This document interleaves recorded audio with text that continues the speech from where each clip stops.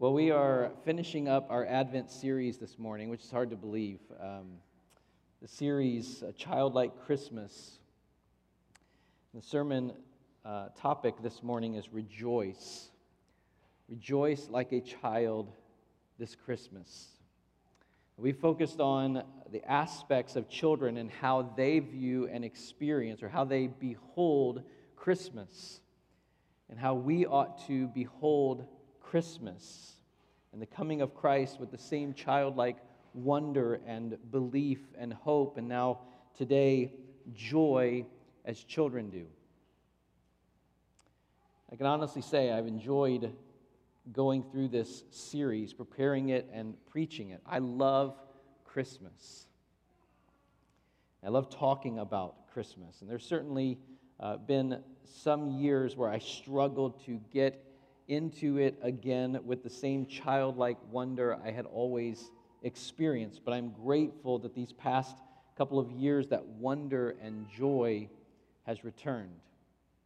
And I know that some of you might be thinking and saying on the car rides home or at lunch after service something like, man, Tony sure has talked about being nostalgic a lot. I wonder if that is real or if he's just kind of playing that up for the series. I mean, he's talked about JCPenney Christmas catalog, Sears Wish Book, and stuff like that, but it's not like he's buying that stuff. So he's just kind of like building this up. And let me say, I get it. I get where you are coming from. There's certainly a wide spectrum of levels of nostalgia, and I don't mean to leave anyone out as I talk about my own nostalgia, sincerely. Maybe some of you don't experience nostalgia at all. Maybe some of you suppress those feelings. Maybe some of you experience it sometimes, but nothing that feels like a big deal or anything to talk about from the front. Maybe there's some of you who experience it often and intensely at the sight or smell of something that's significant or even insignificant. I give you that. I give you that there's an array of experiences in God's good creation. But seriously, if you are critiquing or judging the height of nostalgic experience on something silly like talking about catalogs versus buying them, then sure, I submit to you that I am absolutely that kind of nostalgic. Definitely that kind of nostalgic.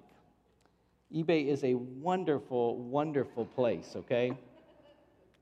Now, how many of you honestly are thinking right now, can we just wrap this up and let us look at that catalog? That time will come. If you want to see it, you're welcome to. It's a joy to share with my children this week and let them see it and experience what I've been talking about. But let's get into the sermon. I brought that this morning because of how many joyful memories there are surrounding, probably for many of you. If you are my age, maybe a decade or two younger, you experience the joy of getting a catalog like that and going through it and all of the anticipation and all of the rejoicing that would surround that. When it came, there would be rejoicing, sitting down, going through it again and again and again with joy. And that's what we're going to focus on today. Rejoice like a child this Christmas. So let's read the text. Go ahead and stand. We're going to be in Luke chapter 1. Luke chapter 1, beginning with verse 46. Luke chapter 1, verses 46 through 55.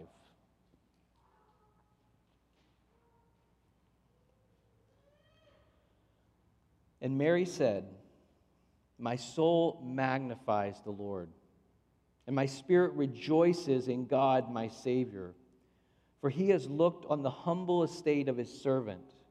For behold, from now on all generations will call me blessed, for he who is mighty has done great things for me, and holy is his name. And his mercy is for those who fear him from generation to generation. He has shown strength with his arm. He has scattered the proud in the thoughts of their hearts. He has brought down the mighty from their thrones and exalted those of humble estate. He has filled the hungry with good things, and the rich he has sent away empty. He has helped his servant Israel in remembrance of his mercy, as he spoke to our fathers, to Abraham, and to his offspring forever. Let's pray. Father, we do thank you and praise you for this blessing of coming together. And Lord, we of all people should be people who rejoice in this season. And not in this season only, Lord, but in our lives as we consider what this season means. That you came to us. I pray, Father, for our hearts that there would be genuine joy, gratefulness, gratitude that overflows in rejoicing for who you are and for what you have done. We pray it in Christ's name. Amen. Go ahead and have a seat. We'll consider for a moment the aspects of Christmas for children that bring joy to them or that cause them to rejoice. Decorating the tree, sitting on Santa's lap, eating candy, eating cookies, baking cookies, discovering presents under the tree on Christmas morning, tearing into those presents, and on and on and on. And those are legitimate and wonderful reasons for a child to rejoice, and we delight in those things. There's joy in those simple things, and as we consider Christmas and Christ, we have legitimate and wonderful reasons to rejoice as well. 3 of those reasons to rejoice we're going to look at from the text today. The first is this: rejoice because he is mighty. Second, rejoice because he is merciful. And third, rejoice because he is Messiah. The text we're looking at is Mary's song, the Magnificat. Mary has been told by an angel that she's going to be pregnant with a child by the power of the Holy Spirit. And to give her some assurance, the angel tells her that her relative, Elizabeth, who's been barren, will also bear a child. And the angel says, "For nothing is impossible with God." So Mary goes to a town in Judah to visit Elizabeth. And when Elizabeth hears the voice of Mary when she enters the house, the baby inside of Elizabeth, who we find out is John the Baptist, leaps in Elizabeth's womb. And Elizabeth was filled with the Holy Spirit. And Luke 1, verses 42 through 45 says that she exclaimed with a loud cry, "Blessed are you among women, and blessed is the fruit of your womb. And why is this granted to me, that the mother of my Lord should come to me? For behold, when the sound of your greeting came to my ears, the baby in my womb leaped for joy. And blessed is she who believed that there would be a fulfillment of what was spoken to her from the Lord." So Mary is in awe. For good reason. Imagine hearing those words from Elizabeth. "The mother of my Lord." Imagine experiencing that. Mary, when you came in, the baby in my womb leaped for joy. Mary is in awe for sure, and she responds with this beautiful declaration of praise. Verses 46 and 47, Mary said, "My soul magnifies the Lord, and my spirit rejoices in God, my Savior." My soul magnifies the Lord, my spirit rejoices in God, my Savior. Now, this is the direction we're heading this morning. That like a child, we would rejoice in Christ, that we would magnify the Lord out of that joy. And we see in the text there are reasons for Mary to proclaim this, reasons for her soul to magnify the Lord and her spirit to rejoice in God, her Savior. Verse 48 begins with "for." My soul magnifies the Lord, my spirit rejoices in God, my Savior, for, and what are those reasons? First, for He is mighty. Rejoice, for the Lord is mighty. Now, this is repeated throughout the song. Verse 49, He is mighty, for He who is mighty has done great things for me, and holy is His name. You consider this as you think about God, as you think about Christ coming to this earth, this child that Mary is carrying inside of her is the mighty God come in the flesh. God is mighty. The Scripture says He is almighty. Revelation 1:8. I am the Alpha and the Omega, says the Lord God, who is and who was and who is to come, the Almighty. Psalm 65, verses 5 through 8. By awesome deeds you answer us with righteousness, O God of our salvation, the hope of all the ends of the earth and of the farthest seas, the one who by His strength established the mountains, being girded with might, who stills the roaring of the seas, the roaring of their waves, the tumult of the peoples, so that those who dwell at the ends of the earth are in awe at your signs. You make the going out of the morning and the evening to shout for joy. All of those things and so many more are because God is girded with might.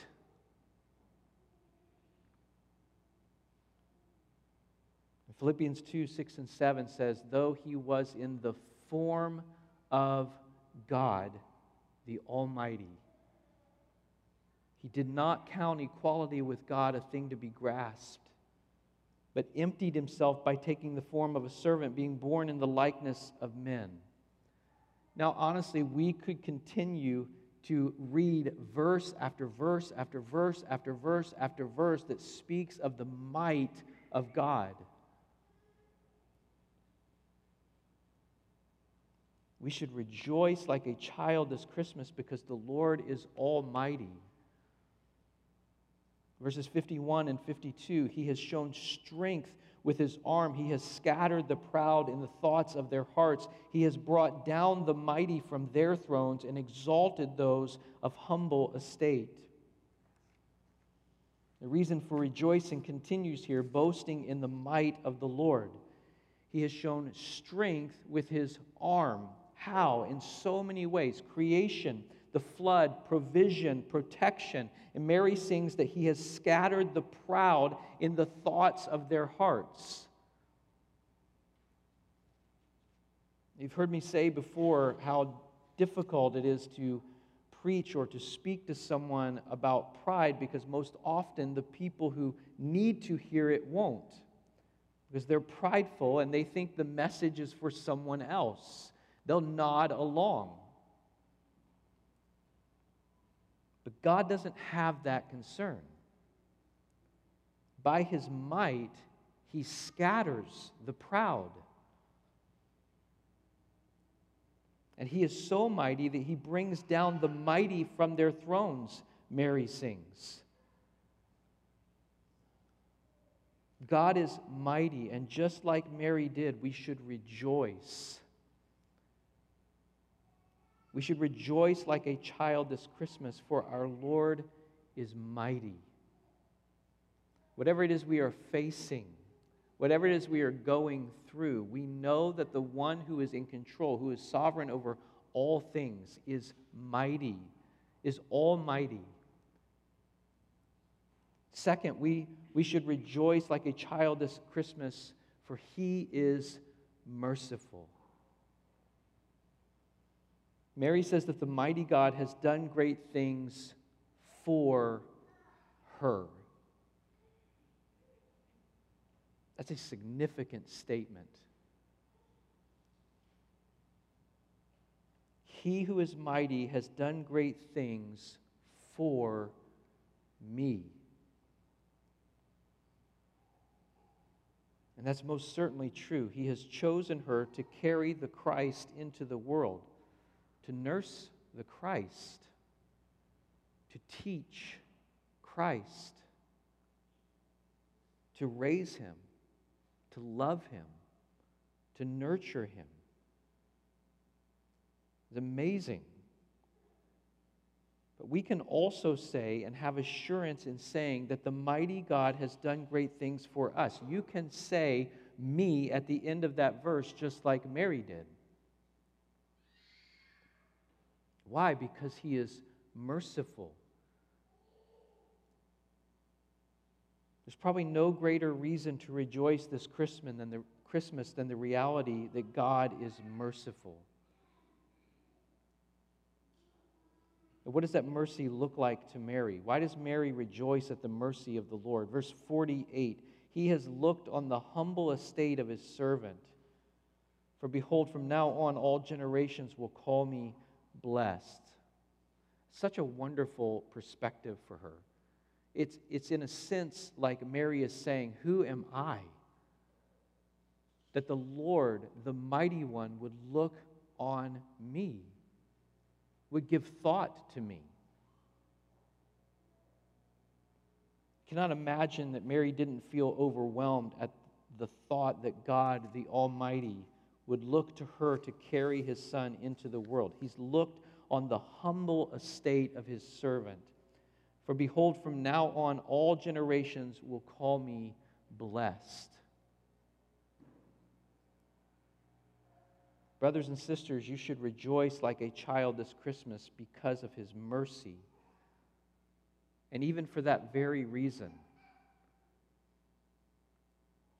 Ephesians 1:3 says of you and of me, if we are in Christ, blessed be the God and Father of our Lord Jesus Christ, who has blessed us with every spiritual blessing in the heavenly places. Every spiritual blessing in the heavenly places. God the Almighty did that because he is merciful.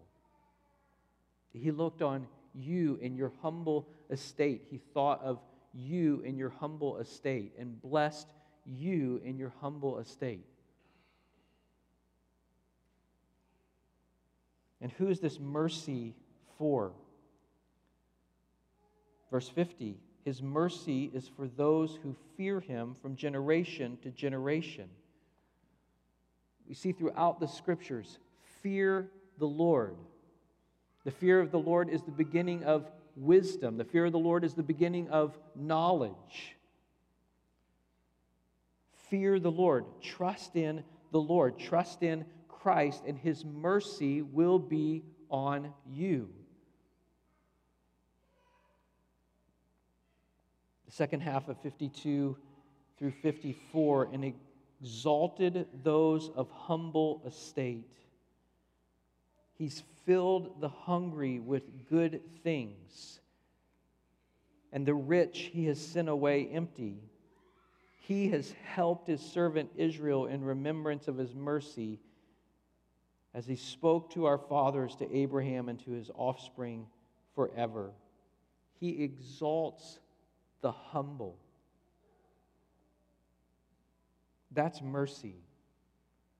When we consider God in all of his might, when we consider Christ in all of his might, the one seated on the throne, that Isaiah looks in Isaiah 6 and says, "My eyes have seen the King, the Lord of hosts." And his description is these angels calling one to another, "Holy, holy, holy is the Lord of hosts. The whole earth is filled with his glory." That God, who deserves that worship, would exalt the humble. That's mercy. James 4:6 says he gives more grace. Therefore it says God opposes the proud, but he gives grace to the humble. He has filled the hungry with good things, Mary proclaims.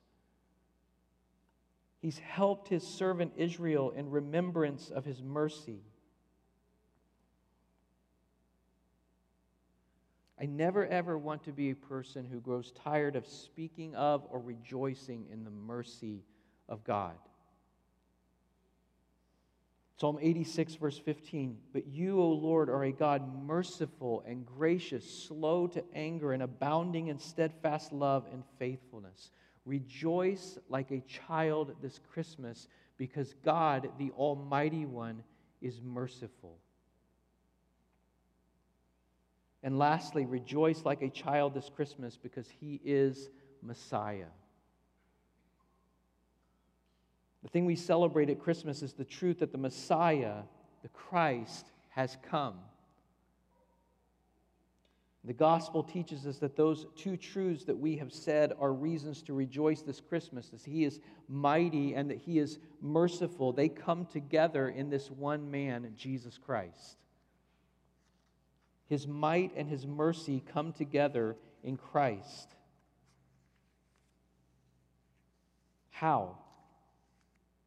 This is what Mary is celebrating. There had been longing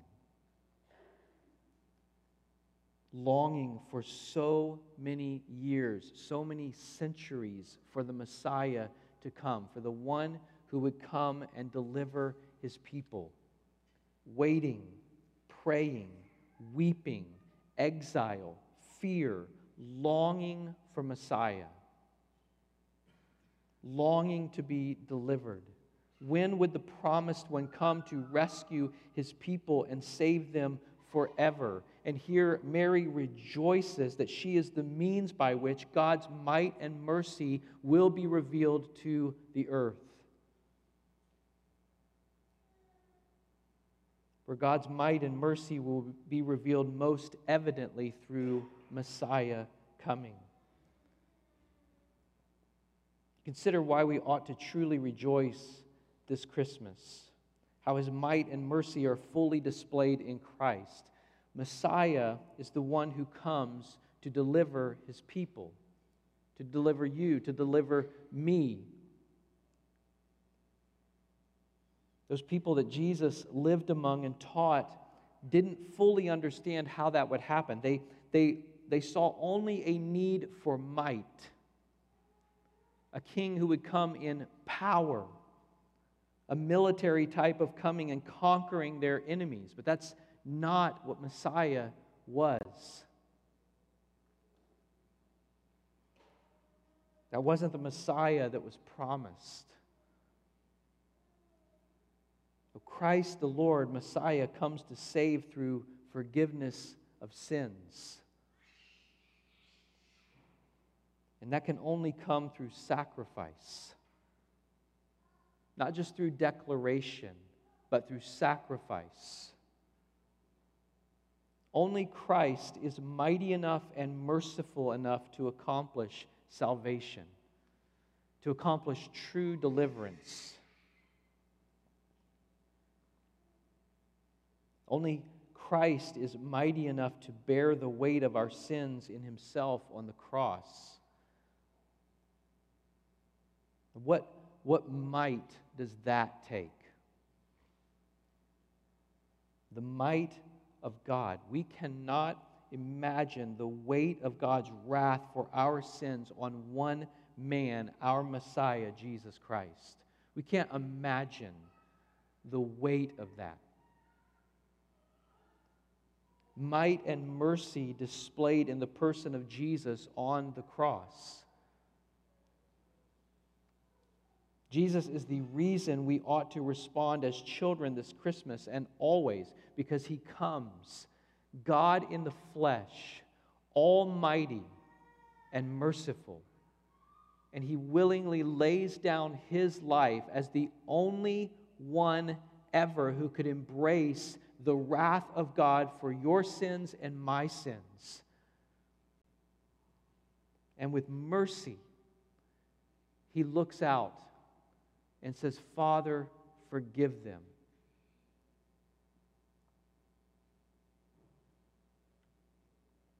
Jesus is why we should live in wonder, like a child considering the mercy of the one who came to us.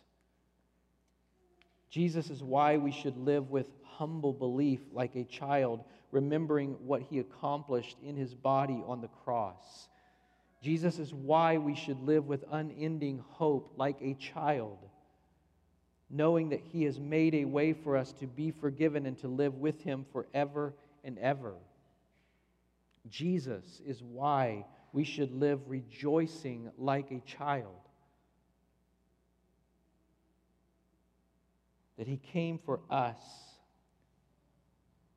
knowing that he who is mighty has done great things for you, has done great things for me, that his mercy is for you and for all who fear him. Paul writes in Philippians chapter 4, verse 4, rejoice in the Lord always. Again, I will say, rejoice. I think that's significant because we are people who tend to forget so easily that we have so much reason to rejoice. And I think it's significant because we live in a world where there are so many things that legitimately steal that joy and rejoicing. Hurts, difficulties, wins, and losses. There are significant things that distract us from remembering, even in a season like this, we have all the reason to rejoice. And that Paul is reminding us, rejoice in the Lord always. Again, I say rejoice, because he knows the Philippians and we need that reminder. Rejoice. We're going to go into a time where we take the Lord's Supper as we always do. And as we prepare our hearts, let's focus on Christ, on Jesus.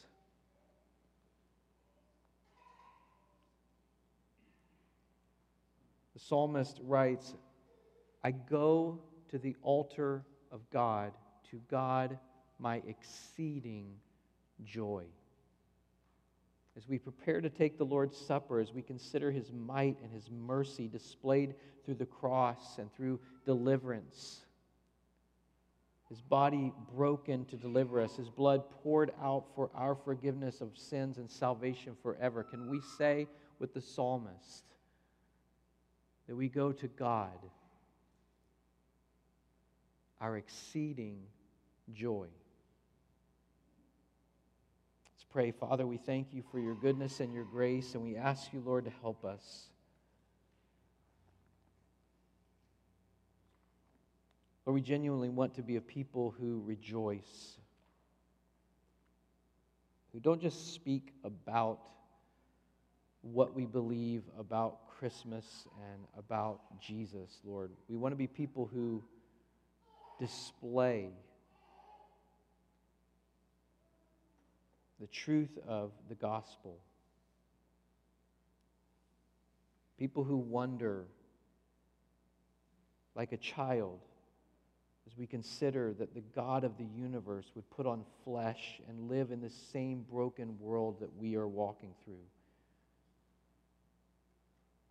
That we would believe like a child as we consider that you lived a perfect life in this world that we struggle through every minute. That we would hope like a child as we consider, Lord, that you died, the death that we could never have died, suffering what we could never have suffered, and overcoming the way that we could never have overcome. Hoping in the resurrection that brings life to us as well. Lord, that we would be people who rejoice always as we consider you and all that we have in you. We pray in Christ's name, amen.